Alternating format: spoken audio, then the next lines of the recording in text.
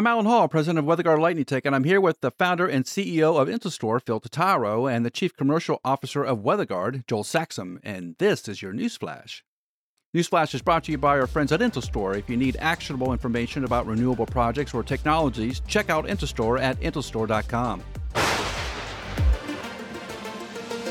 IntelStor released information on onshore wind turbine profitability on LinkedIn. It provided a unique insight into the specific turbine profitability and garnered several 100,000 views. Okay, Phil, explain what that chart means and why we should care. This chart on asset owner net profit after they've achieved a net positive return on capital. What that means is if you've spent, let's say, $200 million on building a project, once your project has paid back that $200 million plus, how much is really left over and which makes and models of turbine are actually giving you the best possible financial return?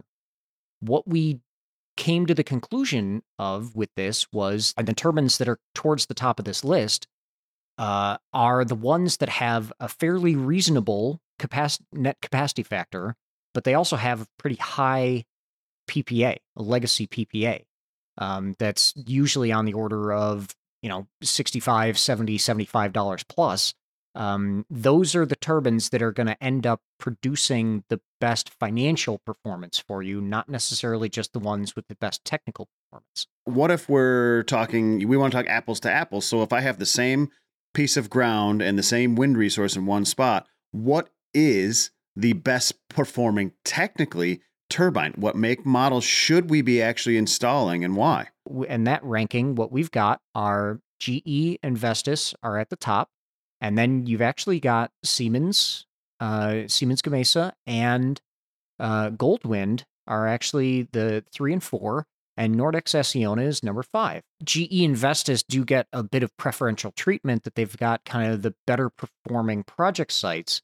But at the end of the day, the turbine availability is going to be one of the largest determining factors of that profitability, because whatever your net capacity factor is, it's just, what the site does. So a project site that's got, let's say, a 45 to 50% net capacity factor, but only a $12 megawatt hour PPA, financially is going to underperform a project site that's got, a 25% capacity factor, but an $80 megawatt hour PPA.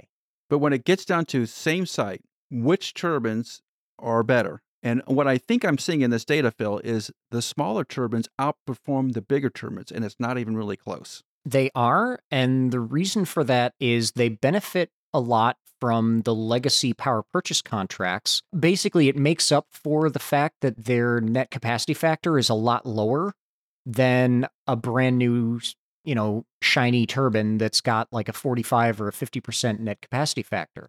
The question of how do you best take advantage of the project site is by maintaining the best possible turbine with the best availability, regardless of make and model. The question is which one of those is the best? Which model has the least inputs to make it be running all the time? I want an old locomotive train that just chugs all day long. That's what I want. What turbine is that?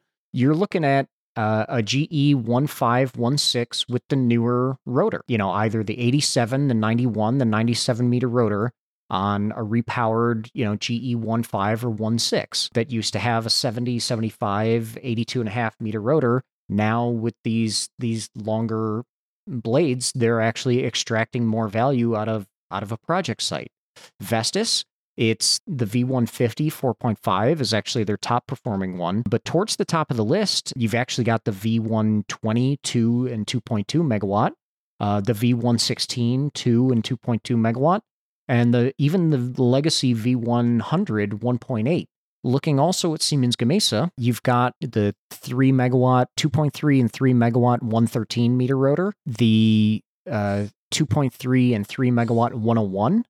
Are towards the top of the list, and also the Gamesa designed 3.4 132. So those are the ones that have actually performed the best, and they've actually outperformed the newer models. And the reason for that is that if you've got a reasonable enough net capacity factor and you've got a really high PPA, that's always going to trump a project site that's got a really poor PPA, but a really great net capacity factor. In that case, you're always better off with a smaller turbine that's more reliable. So you're talking about a 1.5 to 2.5 megawatt machine, generally speaking, most likely from GE or Vestas, and occasionally a Siemens machine. Those are the ones you want to stick to if you want to have the most profitable project. That is actionable information, and that's why we love you, Phil. So if you want more information like this, reach out to IntelStor, IntelStor.com. Reach out to Phil Totaro on LinkedIn, and he can connect you up with this great information.